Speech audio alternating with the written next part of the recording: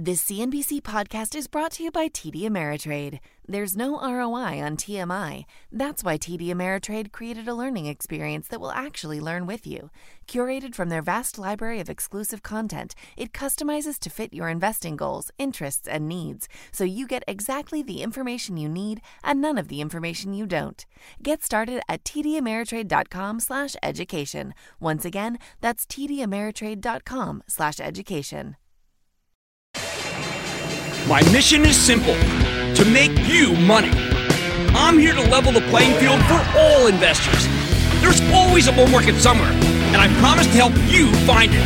Mad Money starts now. Hey, I'm Cramer. Welcome to Mad Money. Welcome to Cramerica. I'll be one of my friends who's trying to make you some money. My job is not just to entertain you, but to educate and teach. So call me at 1-800-743-CNBC or tweet me at Jim Cramer. What the heck happened today? The president negotiates a ceasefire in the trade war with China. The averages explode higher in the morning, and then they gradually give up much of their gains. Dow ultimately closing up 117 points, S&P rising 0.77%, still, by the way, closing at an all-time high, and then NASDAQ advancing 1.06%. How is it we could rally so hard, much better than those closing figures, on generally good news, and then lose our momentum? At one point, we were flatlining before advancing at the final hour of the day. I think we got dragged down by the very same force that allowed the averages to rocket higher in the first half of this year.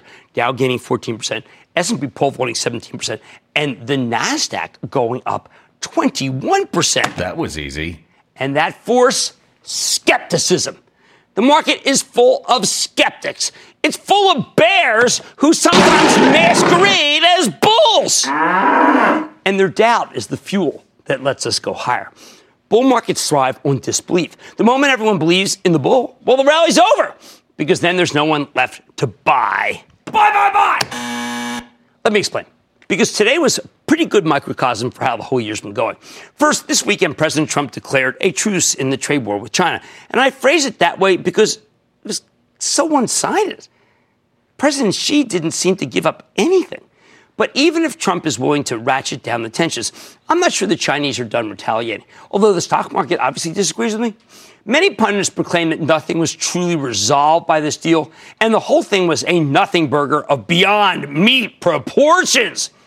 I think that's wrong. Very wrong. The positives here are real. We learned Trump will be rolling back some of the sanctions on Huawei, the huge Chinese telco company, which means many of Huawei's American suppliers will be back in action. This is huge. Just last week, Micron told us that the Huawei blacklist cost them as much as $200 million in sales in the last quarter alone. And Micron may not have even been the hardest hit. I mean, I think Western Digital, Corvo, Broadcom, Skyworks, they all had gotten pulverized by this blockage of orders to Huawei. Now, if you ask me about White House's attitude toward Huawei going to the summit, I would have told you that Trump administration was committed to putting these guys out of business. They view this company as a stooge of the Chinese government. To the hardliners, the administration, Huawei's cheap, high-quality telco equipment is a threat to U.S. technological hegemony. I thought the hardliners were calling the shots. Apparently, it's not the case. Well, we don't know the specifics here. That drive Huawei into bankruptcy crowd has clearly lost, although we have some understanding that Huawei is experiencing just a partial reprieve. That was a story that came out this afternoon when I think people like me were saying, hey, man, what a giveaway. Still, that's a major positive for the semiconductor companies that supply them, as well as NVIDIA, which at one point was up 8 points, by the way. NVIDIA, which has an acquisition it's held really in the balance by Chinese regulators. I think the chances of this deal did improve dramatically, though, after the Huawei stay of execution. Now, that's pretty important. Is it the end of the trade war? No. But it's absurd to act like the ceasefire on the semiconductor front doesn't matter. Only people who don't understand exactly what semis do would think that. At the same time, Trump gave China a stay of execution on the next round of tariffs, which is something I certainly didn't see coming. Many CEOs I speak to thought these tariffs were a done deal. Nope, at least not for the moment. Now, the stock market hates the trade war and loves anything that ratchets down tension with China. But to me, this seems like a bad deal. Think about it. What do we get? Some vague promises that China would make some big purchases from American farmers? I don't even know how that happens, given the Chinese have already started sourcing many crops from other countries. They're buying soybeans from Brazil now. It isn't that easy to switch back. Still, what drives me nuts is that this market is trying to have it both ways on the trade deal. Both negative ways.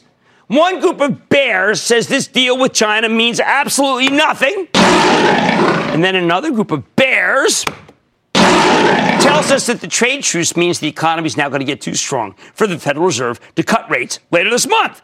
But you can't have it both ways, people. If the deal doesn't matter, the Fed has all the ammo it needs to cut rates. If the deal does matter, then the economy improves on its own. Yet all day today, we saw sellers coming out of the woodwork, seemingly worried that the Fed will leave rates unchanged now that Trump's trying to work things out with China. I found the inconsistency just infuriating. But you know what? It's good. It's good that Wall Street's skeptical. The averages exploded higher in the first half, not despite the pessimism, but because of it. Stocks climbed the bizarre wall of worry, frankly, that stems from a belief that earnings are going to collapse and the president cares more about crushing China than he cares about helping the stock market. However, those earnings have proven to be far more resilient than the pessimists expected. Lower interest rates have given dividend stocks a second win when it looks like they were flagging. And the president has a bullish habit of changing his stance whenever he sees stocks going down for too long. He loves new highs. He always wants to take credit for them. You got to follow him on Twitter if you're not. Put it all together, and you got a situation where every time portfolio managers try to leave, they're sucked back in by an amazingly pumped up S&P 500. They can't afford to sit on the sidelines when these averages are screaming higher. The best example here, okay, I came back from Italy with a little cough. Give me a break. How sweet it is. The best example is Apple. At the beginning of the year, this stock got clobbered, plunging to 142 after a negative pre-announcement. Barely see it now, but remember how bad it was? Apple looked like roadkill, frankly. Yet now the stock has rallied to over 200. It could challenge this year's highs. Getting pretty close, isn't it? What's happened during this period? Well, we've got a widespread perception that Apple's Chinese sales have plummeted. We got a sense that the companies in the crosshairs of both the United States and the People's Republic because they do so much business in both countries. But Apple's got a plan to grow its fabulous service business, and that allowed the stock to triumph, even though there are worries galore. Microcosm exactly of this market. Hey, you know what? You see this all over the place. Everybody in the media and the government hates Facebook, right? But users still love them. Or more accurately, they can't quit Instagram, so the numbers keep going up. The news flow on Boeing, there's a good one. It's been horrible. Yet the stock's up nearly 10% for the year. The banks are horrendous. Then the government gives them a green light to raise their dividends and buy back stock, and boom, their shares rebound. Now, I could go on and on, but here's the bottom line. This market just won't quit because there are so many money managers with one foot out the door. Every time something good happens, they need to jump right back at higher prices. And that's the real driving force behind this remarkable rally. We're going to start by taking calls with Franklin in Pennsylvania. Franklin! Hey, how's it going, Jim? First and foremost, I would like to thank you for all your experience and advice. I'm a daily viewer, fairly new investor. You're terrific. Thank you so much. Calling today regarding ticker symbol MDB, MongoDB Inc. I own a few shares. I'm currently in the green. Today they closed out at 147.67 per share. But currently I've been seeing a downward trend. I'm just calling simply to ask, should I buy? I wouldn't look. Stock's up 76% for the year. You know, we spoke to them 2 weeks ago. I don't know about you. I thought it was a fabulous story. I said, wow, this one's much better than I thought. MongoDB, it is okay with me.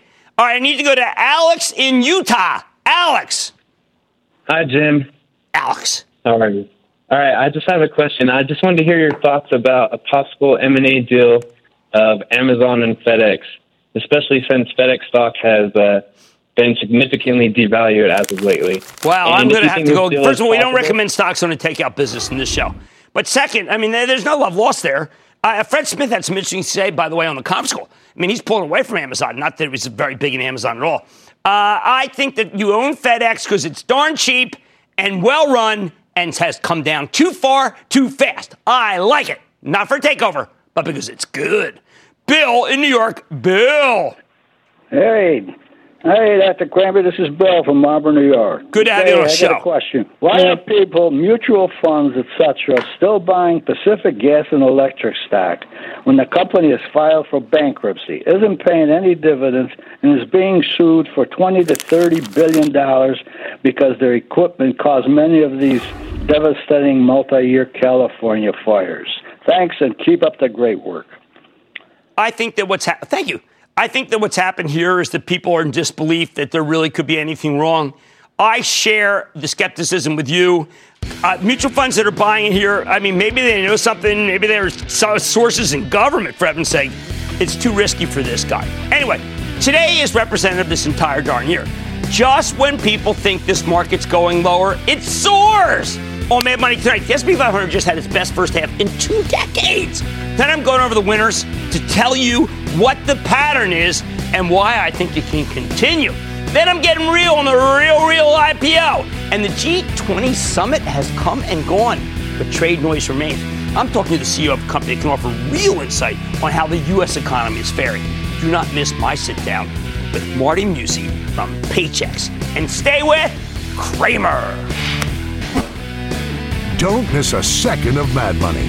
Follow @Jim Cramer on Twitter. Have a question? Tweet Cramer. #MadTweets.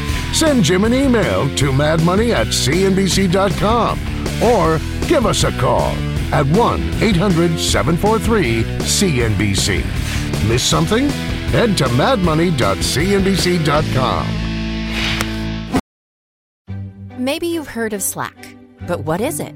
Slack is your new HQ. One place for everyone at your company to find answers, share updates, and stay caught up. Slack, where work happens. Get started at slack.com.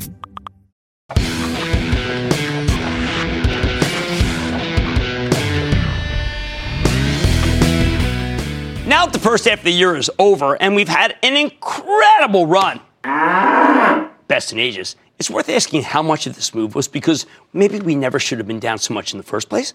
Oh, you know what happened late last year. And how much of this is the real deal, though? In other words, what does this rally really signify? Given the incredible uncertainties in erratic Fed, trade tensions, slowing retail sales, genuine earnings disappointments, the rally in the first half of the year really did defy all of the pessimistic expectations. I want you to understand what drove this move, which is why tonight we're drilling down on the 5 best performing stocks in both the Dow Jones Industrial Average, and because the Dow Jones Average is a little bit atavistic, of course, we're going to focus on the S&P 500. We got to draw some conclusions about this market that could be helpful for the second half. Let's take them down. Biggest winner in the Dow? Microsoft. Mr. Softy, up nearly 32% in the first half. Now, how the heck did that happen? Simple. Microsoft's become the one uncontroversial large cap tech stock, $1 trillion nobody that's living in peace with regulators all over the globe. Ironic? Think about it like this. Microsoft already had its antitrust reckoning 18 years ago. The once despised tech kingpin has become innocuous under the leadership of the quiet, earnest Satya Nadella. Nobody's calling to break up Microsoft like they are with Amazon, Google, and Facebook. It's the good guy. Can the stock keep roaring?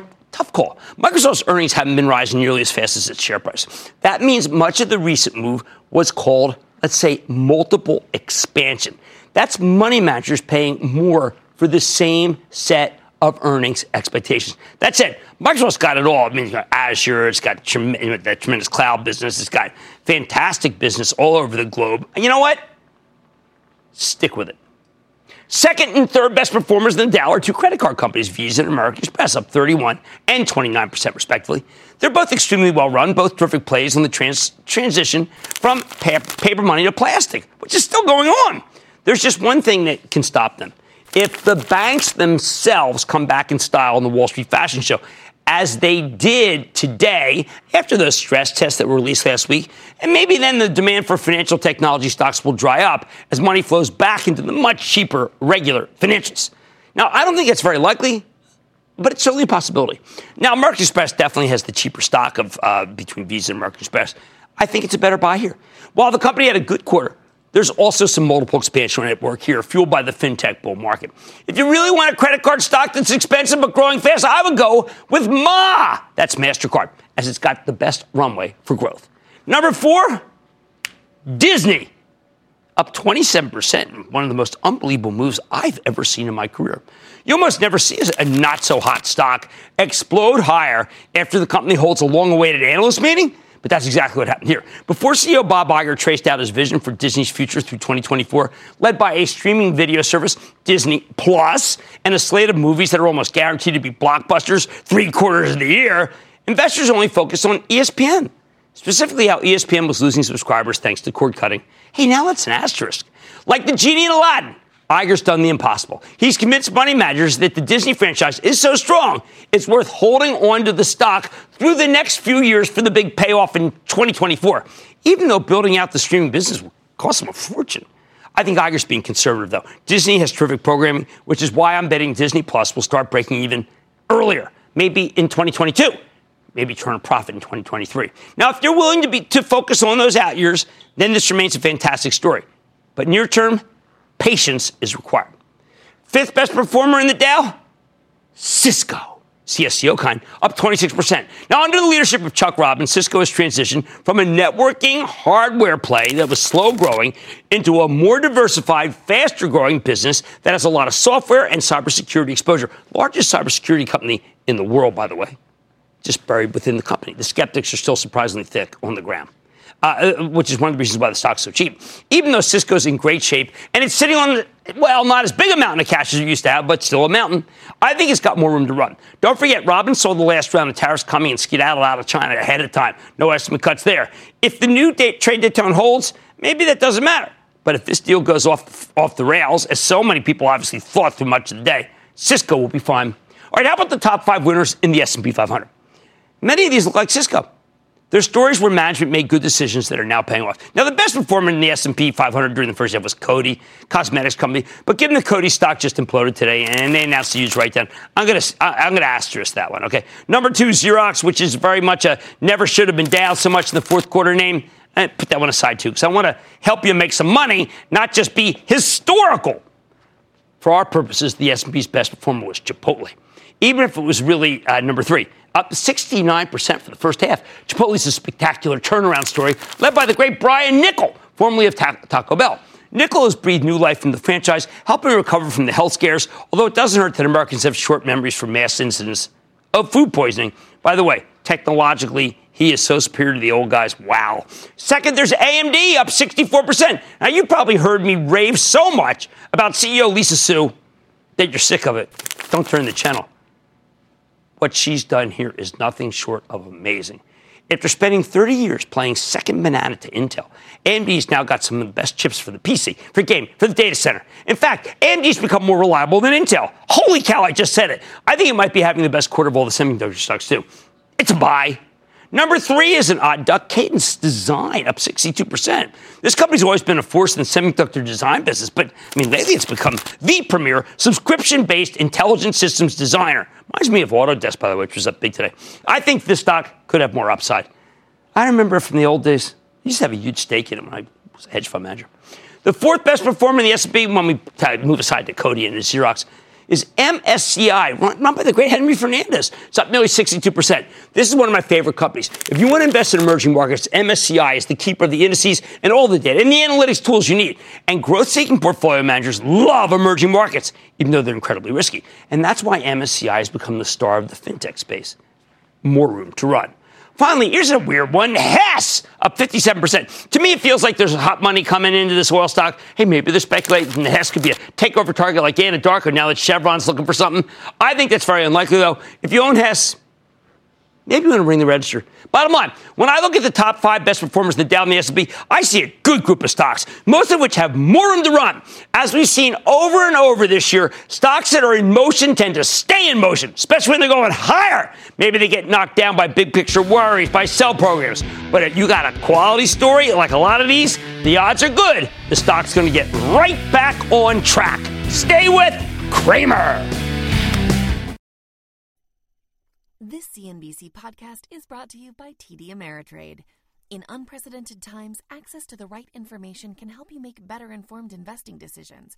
That's why TD Ameritrade is committed to providing a range of relevant educational content, like timely articles, informative webcasts, and access to daily live market news, so you can stay on the path to becoming a smarter investor.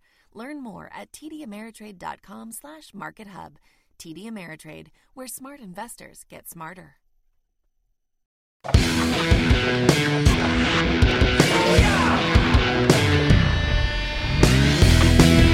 While we were away last week, the IPO market kept chugging along with yet another smoking hot deal. I'm talking about the Real.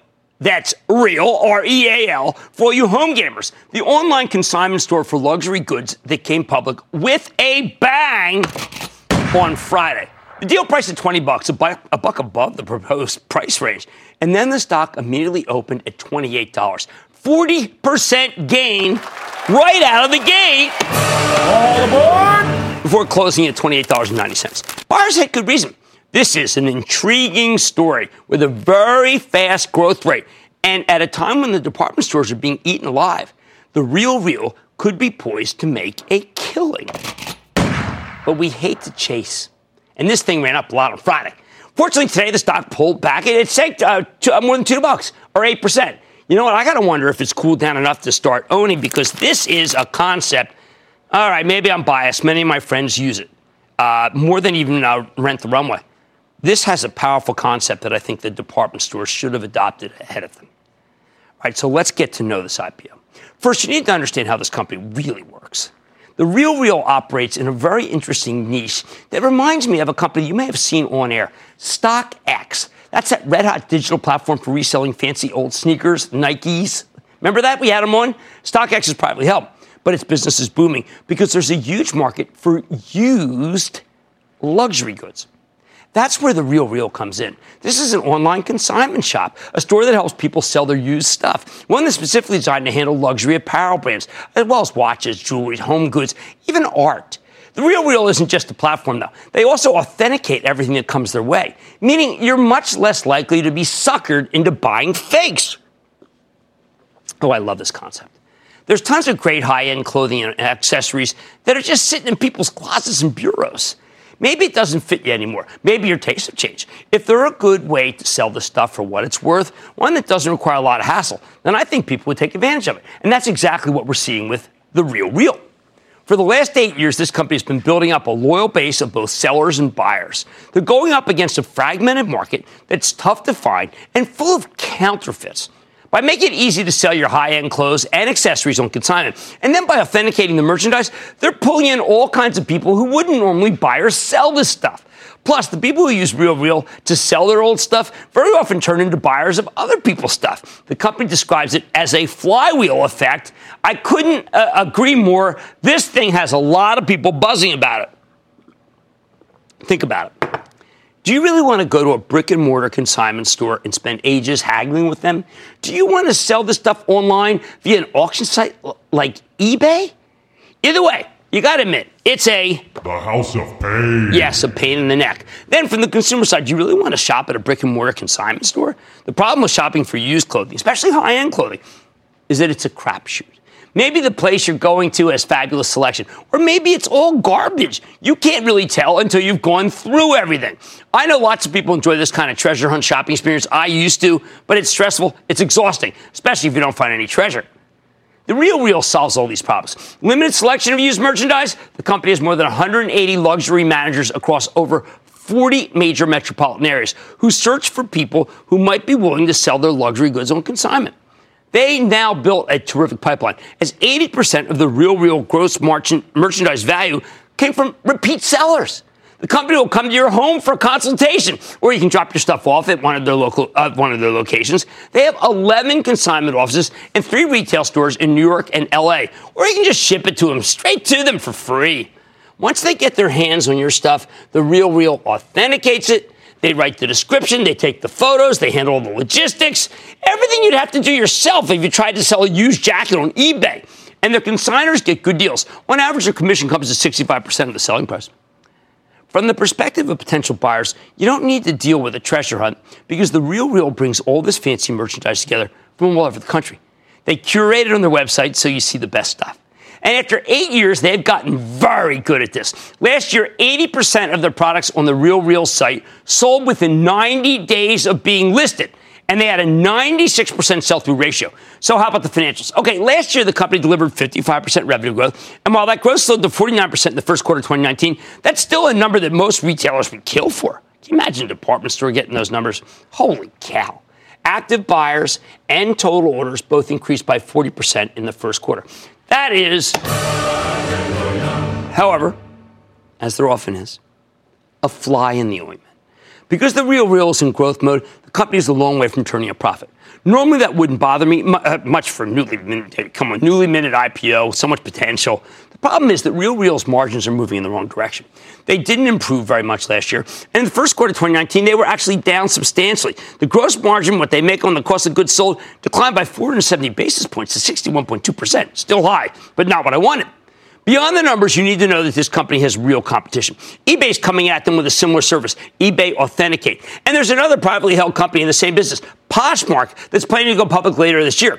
Worse, Poshmark and eBay Authenticate both take a smaller cut, more like 20% versus 30% for the RealReal.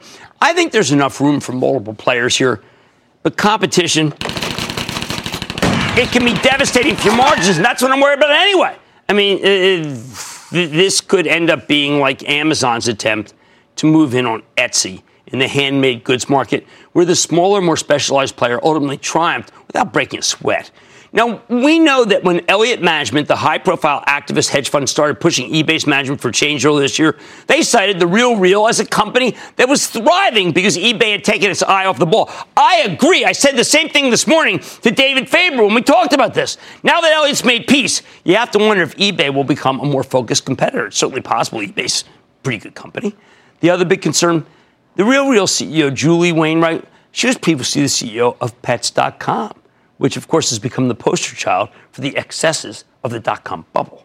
I think it's a cheap shot to talk about it. But then again, I did bring it up. The business models aren't really comparable. And Wainwright's built the RealReal into a formidable outfit. But I wouldn't be doing my job if I didn't mention it. And people would say, he's glossing over that. I think she's really good. So we've got an intriguing growth story with some hair on it. What do we do? What do we do? Okay, if we assume the company can keep growing at its current growth rate, a generous assumption, that means the stock is trading at roughly 7 times this year's sales estimates. 7 times sales for a company with 49% revenue growth, it's a lot. If you look at something like Revolve Group, which we just talked about a couple weeks ago, another online fashion play recently came public, that trades at less than 4 times this year's sales. Of course, the RealReal is roughly twice the growth rate. But on the other hand, it's unprofitable. While Revolve is making money, remember we like that Revolve deal. Put it all together, and I think it's too pricier. Maybe even after today's pullback, although boy, I'd want to say to just go buy it. Here's the bottom line. Despite its flaws, I think RealReal has a lot going for it. And there's absolutely a price where the stock's worth owning. It's just not this one. I mean, right now it's at 26 and change. You got my blessing to buy it if it pulls back to 22.50 or less. Hey, things can happen.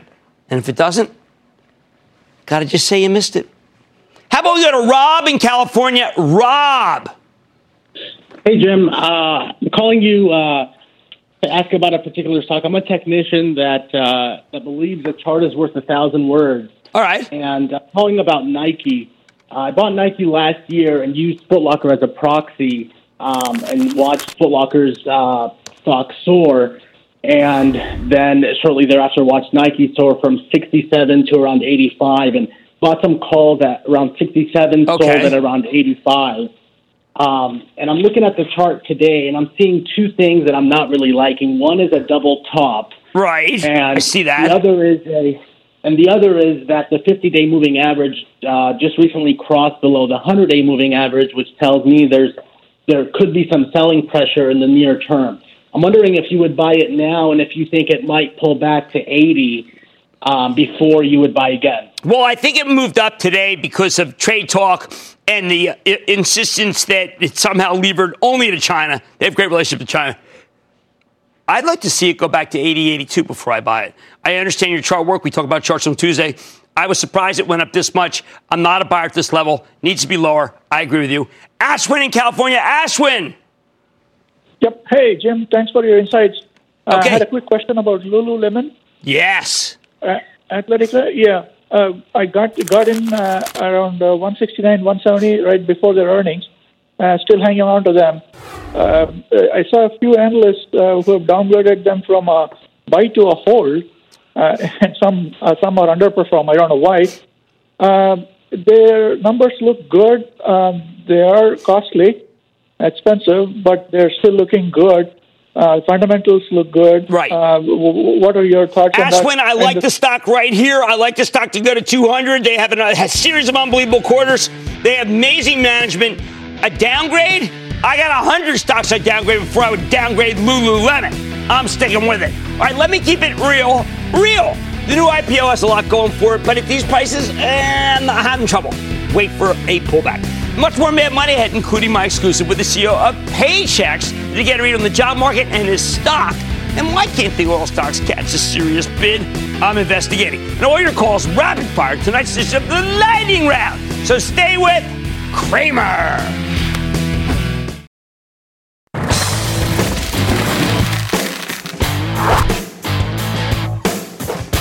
As far as Wall Street's concerned, the trade détente with China is good news, as long as it sticks. But the trade war was never this market's only problem. Remember, last month we got a tepid employment report. So what should we expect when the Labor Department releases its next set of non-farm payroll numbers this Friday? Look, if you want to get a read on the job market, you need to check in with payroll processors. I'm talking about companies like Paychex. That's the second largest payroll processor in America, one that focuses on small and medium-sized businesses. When Paychex reported last week, the earnings were a little light, according to some analysts, and investors might not have been that thrilled with management's outlook. The stock got hammered on the news, but since then, it's been bouncing back. What's it mean? Let's take a closer look with Marty Musi. He's the president and CEO of Paychex. Get a better sense of how his company's doing and also how the job market's doing. Mr. Musi, welcome back to Mad Money. Thanks, Jim. It's good to be here. All right, Marty, I had the good fortune of being away when you reported because I got to see how the stock's bouncing back, not how some people sold it down. I just want to go over a little housekeeping. It seemed like that your numbers were a little misunderstood. Not because you were opaque, but because the analysts didn't seem to understand. You were trying to explain what your numbers really look like with or without this insurance component. Just basically tell people, I think, that business was pretty darn good, wasn't it? Yeah, I think it was. We had a solid year. 12% revenue growth got us up to $3.8 billion in revenue and solid operating margin and adjusted diluted earnings per share of 11%. I mean, we felt very strong. We did exactly what the expectations were for most that were out there. So I think we had a very solid fiscal year, good solid fourth quarter that's starting us right off good this year. It also seems that if you keep your word about what you said, and you've always been a man of the word on this show, you're talking about 11 to 14% in the second half as you anniversary this acquisition, which would actually be an acceleration from what you've been doing. Yeah, this particularly when we got out of we will accelerate, and we feel really strongly about the revenue growth, particularly on the HR side. You know, that's what's been growing the fastest, double-digit growth, even without Oasis, the acquisition that we completed. We will have double-digit growth. We did have double-digit growth, and we think we'll continue to have that in our client employees that we had. We're at about 1.5 million worksite employees that we now serve. And that's been great growth, and that's more than anyone else serves across our HR services. I also thought, unfortunately, you flagged the retirement crisis. No one talks about it. A quarter of Americans have no retirement savings. It sounds like what you're offering could increase the number of people who put money away. Well, we think so. And one of the things that's been a great help is the mobility app that we offer through Paychex Flex. That app now allows the client's employees to sign up for the retirement with basically 4 clicks on their mobile app. So it doesn't have to be all the paperwork that it used to be. And we're already seeing participation rates move up for those participating in the plans that the client has. That helps them be compliant. That helps retain that plan as well. Now, Marty, I wasn't sure. You did talk about how tight employment has, you think, kept small, medium-sized business creation, particularly small business, a little bit more subdued than you would have expected. But you dismissed a bit that it might be because of minimum wage. I was thinking that perhaps, because you said that the longer hours, that people are reluctant to hire new people because or start a new business because of the minimum wage. Which is it really, the minimum wage, or is it the difficulty to find employees? Because my old friend Larry Kudlow would say, Jim, the minimum wage is discouraging new business, and that's what Paychex is looking at. Well, I think it is a little bit of both, Jim. I think those existing clients, small businesses, are having a difficult time with those minimum wage increases that are going into effect, and they're trying to get more hours out of the current employees and productivity, but that's difficult. But I think the overall issue for small business job growth is definitely that there's a shortage of employees and that small businesses have a more difficult time hiring because they don't quite have the flexibility and the recruiting power and the flexibility of work hours that new hires really want these days. So do you think that that's going to mean that there will be year over year a slowing in employment? Because in many ways, it's really kind of a high quality problem when you think about it. It is, when you've got so much work, but you can't find the workers. I definitely think it will slow down a little bit on the growth. We're still going to have growth in small business hiring, but it is definitely slowing down a bit because it is difficult for small businesses to find and attract and hire the right people. Meanwhile, there were analysts again who were focused on the idea that the Fed might cut, and therefore that would be bad for you. Today was a day that people felt, well, hold it, maybe the Fed won't cut, and your numbers go up. I look at the actual delta. It's not as great as this PEO business that's growing like mad. Yeah, no, I mean, look, that's a small piece. We went with low rates for a long time. It certainly has been some wind in our back to have rates go up on the float, as you know, $4 billion in float that we earn interest on. But it's the growth in the fundamental business, the HR component of the business, the PEO business, that is showing double-digit growth last year and this year as we go into the new fiscal year here this month. So we're feeling very strong. The need for HR support at the small and mid-sized business level has never been greater with the complexities of regulation. Well, then once again, I just want to reiterate, you did not keep your outlook the same. You increased your outlook for the second half. And those who felt that you were tepid in your view of the future, I think they missed the mark. I do too. I think they misread it. I think we came out very strong with the growth in the revenue we expect this fiscal year. And we feel very strongly about the HR growth in the business as well. And we delivered on the results that we expected in the previous fiscal year that we just closed. So, and we increased the dividend 11% just back in May, and we have one of the highest dividend yields in the business. So I feel like the fundamental results are there financially, and the looking for exceptional returns for our shareholders as well. Well, I could not agree more. I'm glad I was able to get you today so we could recommend it with the idea that you very rarely get a discount in paychecks. This is the time. Thank you so much, Marty Musi. Okay. Thanks, Jim. Marty Musi is the president and CEO of Paychex. We've been recommending this stock literally for 55 points. And I reiterate that it's a great buy. Mad Money's back after the break.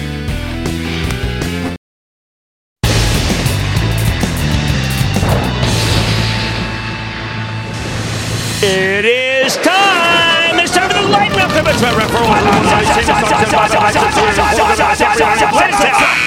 And then the lightning round's over. Are you ready, Ski Daddy? Time for the lightning round. Let's start with Scott in New Jersey. Scott! How you doing, Jim? I am doing well, Scott. How about you? Good. My question for you is Xilinx. I have 11.5% gain in under a week. I say ka-ching. Here's on half of it at least. Look, there's conflicting reports about what the story with Huawei is. This company makes base station for China, and therefore I think it may not be part of the amnesty, so I don't want to get too out of control. I say don't go. Let's go to Zach in California. Zach! Yes, Mr. Cramer. You had the CEO of AeroVironment on your show a month ago, and he said how well they were going to do, how well they were to perform. They have not performed well at all. No, they haven't. The Bears have been winning on this one. I have to tell you that there's a big move against these defense stocks, too. You know, I had L3 this morning with Harris, that merger. That stock got closed. The new stock got clocked. We got to stay away. I mean, I love that Wahid back, but boy, that thing acts badly. Let's go to Tom in Kentucky. Tom. Booyah, Jim. Booyah. From Kentucky BB, the second time, long time. There you go. Intel and rare earth stocks after the G20 summit. Why own Intel when you can own AMD? That's the one to buy. Hey, let's go to Sandy in New York. Sandy! Hiya, Jim. How are you? We love you. We watch you every morning and every night. Well, thanks. I mean, I can be mesmerizing. Some people feel that way. Thank you. I just wanted to find out about Yeti. I think Yeti was a buy in the 20s, buy in the teens, and buy right here. And I think that sell-off from the 30s, well, let's just say we're going to revisit that level. Yeti makes unbelievable equipment. I'm surprised it's actually public. I'm surprised someone hasn't bought them. Let's go to Avi in Florida. Avi. Booyah, Jim. Booyah, Avi. Curious to hear your thoughts on the Chinese electric car company NIO. Do you think they have a future? My thoughts are... Sell. All right, it's at $2. I mean, you know what? Maybe it makes a comeback. I would sell it at 3, sell it at 4. It has been disappointing. Let's go to Bernie in Texas. Bernie. Yes, sir. On June 3rd, you commented that you were not pleased with the quarter reported by Aramark and would not purchase the stock. Since that time, it dropped, but it popped up again as it approached the 200-day moving average. Look, this stock, it did not have a good quarter. I was concerned. And then it came right back. And frankly, good for them. But it was difficult to try to figure out why. And it's still difficult to figure out why. Let's go. I love them on the show, though. I love that. Let's go to Marcus in Pennsylvania. Marcus. Yes, sir. Big fan of your show. Thanks for your wisdom and the way you teach us things. I was wondering about Brookfield Asset Management, please. They are such smart guys. I'm never getting in the way of smart guys. They bought Genesee, Wyoming for, I think, a very good price. I got to tell you, I like them. It's been doing nothing lately, but I like them. And that, ladies and gentlemen, of the Lightning Round. The Lightning Round is sponsored by TD Ameritrade.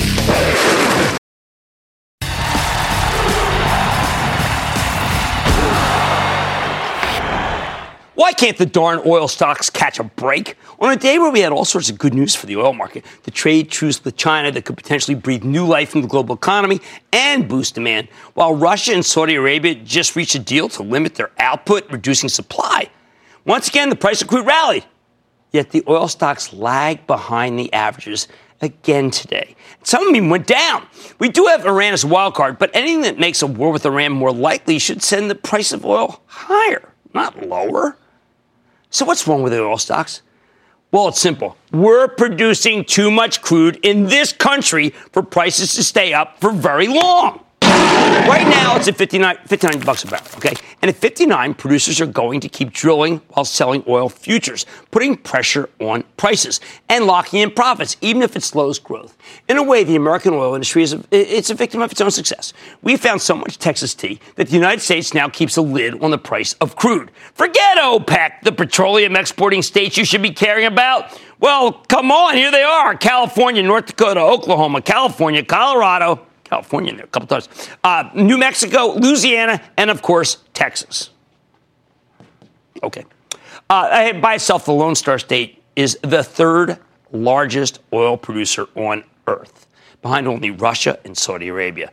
Now, I'm not even including the nat gas states, Ohio, Pennsylvania, West Virginia. What am I, like in elementary school? You know what I'm talking about. A lot of investors refuse to believe that we're awash in oil. But every time people start buying these stocks, the smart money surfaces and knocks them right back down. Take ExxonMobil. Hey, the largest, right? At 4:45 a.m. today, I'm back to my old sleeping habits. Exxon was trading up $1.75. It looked like the stock would have a great day. But later, Exxon opened up just 50 cents, and it ultimately closed down 7 cents. That's incredible. If you bought the oils this morning, you got fleeced. Don't keep making the same mistake, people. The price of crude can go up, but it probably can't stay up, which is why the sellers always seem to overwhelm the buyers in the oil stocks. And the sellers are right. Look, in the last 5 years, America has increased its oil production by nearly 50% to about 12.1 million barrels a day.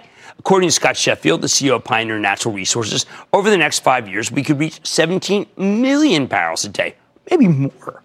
We had Sheffield on the show a little over a month ago, and his predictions terrified me because, well, we own some oil stocks for the Charitable Trust that have really been duds. If Sheffield's right, they're going to keep being duds. Fortunately for members of the ActionAlertsPlus.com club, the trust also owned Anadarko before Chevron and Occidental both offered to buy it, but the oil stocks we've owned have been a disaster. Let's go back to the 12 million barrels a day of domestic production, heading to 17. The problem is there's only so much demand for oil. And governments around the world are trying to cut back on that demand because they're worried about global warming. And that's a recipe for lower prices. And our technology keeps getting better and better. In the U.S., our rig count has actually come down year over year, yet our total production might increase by 1 million barrels a day this year. At the same time, natural gas, it's practically worthless. So all the drilling money flows right into oil. We have these massive conservation efforts. Electricity use is down 7% year over year. And that's in part because we're using more efficient light bulbs. That combined with the massive glut of natural gas has crushed prices. Put it all together, and it's very hard to justify owning the oil stocks here. No wonder the oil patch can't get out of its own way, even on a terrific up day for the price of crude, and a seemingly unified and largely irrelevant OPEC bent on trying to keep prices higher. Stick with Cramer.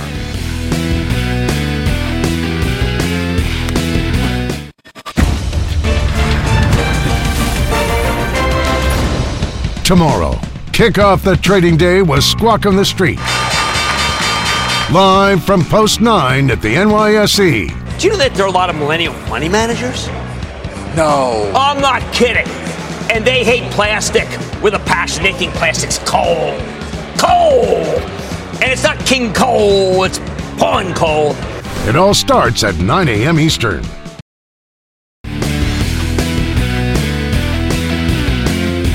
2019 has taught us one thing. It's okay to be skeptical, but not too skeptical, because then you might miss one unbelievable move like we had in the first half, which was truly incredible. Did you sell your Microsoft before you should have? Did you sell your Chipotle? Well, now you've learned. What happened is people came right back to buy them. This market can still go higher. I like to say there's always a bull market somewhere. I promise to try to find it just for you right here on Mad Money. I'm Jim Cramer, and I will see you tomorrow. CNBC's Workforce Executive Council is a premier group of C-suite human resources executives from leading companies across the country. It offers a members-only portal and chat, plus exclusive industry content, with access to breaking news calls and digital networking experiences. The network and resources HR leaders need now. Apply to the Workforce Executive Council at cnbccouncils.com/WEC.